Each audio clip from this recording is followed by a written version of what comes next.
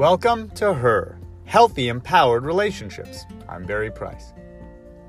Why can dating and relationships be so wonderful or so stressful, disappointing? Why can they cause anxiety? Because at the end of the day, one of our greatest fears is that we'll be unloved, that we're not good enough. And one of our defense mechanisms can be discovering and claiming to ourselves that other people just aren't good enough. But what's really going on here when we begin to focus on the imperfections of others or be subconsciously self-conscious about our own imperfections, or perhaps consciously self-conscious of our own imperfections? Well, in dating, it can look like that stress before a date or even thinking of going out to meet people, being afraid of rejection, being afraid of them not being interested.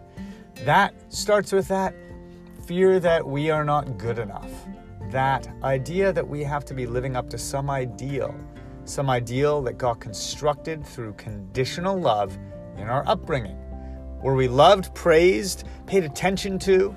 Was their presence equally when we were exhibiting all of our qualities and traits, or was it only when we acted the way our parents needed us to act?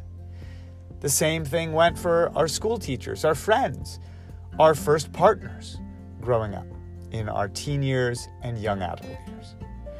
Over time, some of us come up with this ideal version we present to the world of who we think we need to be liked or to be loved.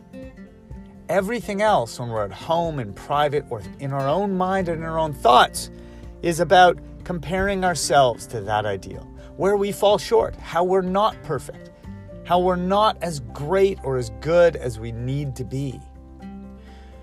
Imperfection, simply meaning being human, because there is no one who's perfect.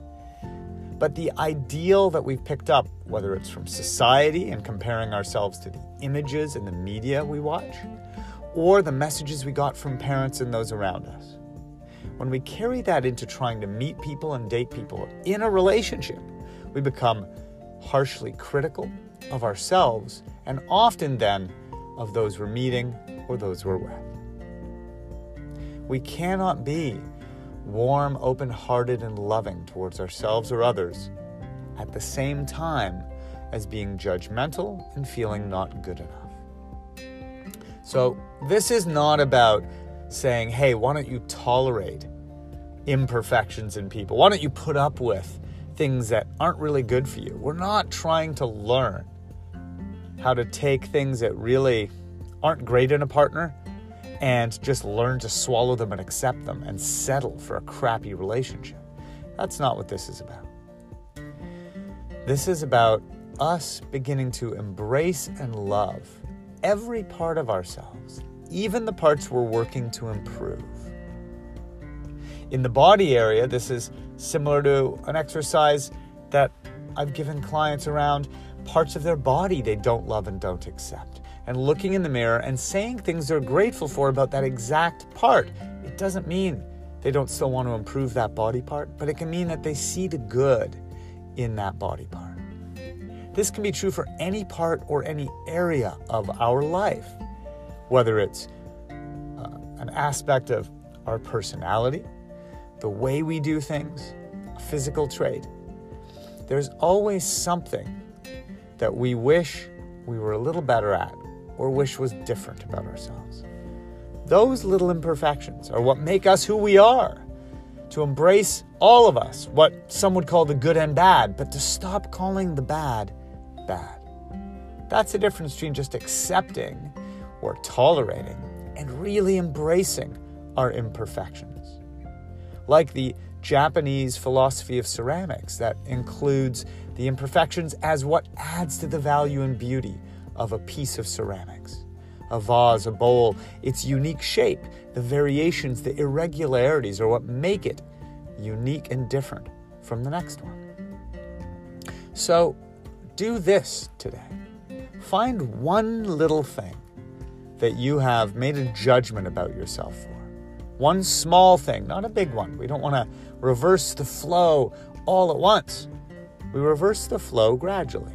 Today, find that one little thing that instead of you judging yourself for it. Look for the good in it. What can you celebrate about that part of you, that part of your life, the way you show up, the way you do things, the way you look, whatever it is.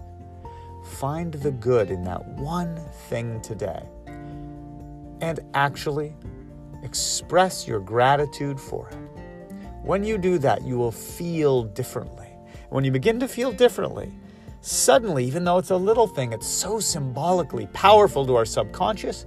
It creates self-acceptance, it creates safety and good enoughness and feeling loved and love-worthy. You'll find that if you're single, you'll be more open to meeting people. You'll feel more relaxed on that date or less stressed about whether you're hearing back from the person.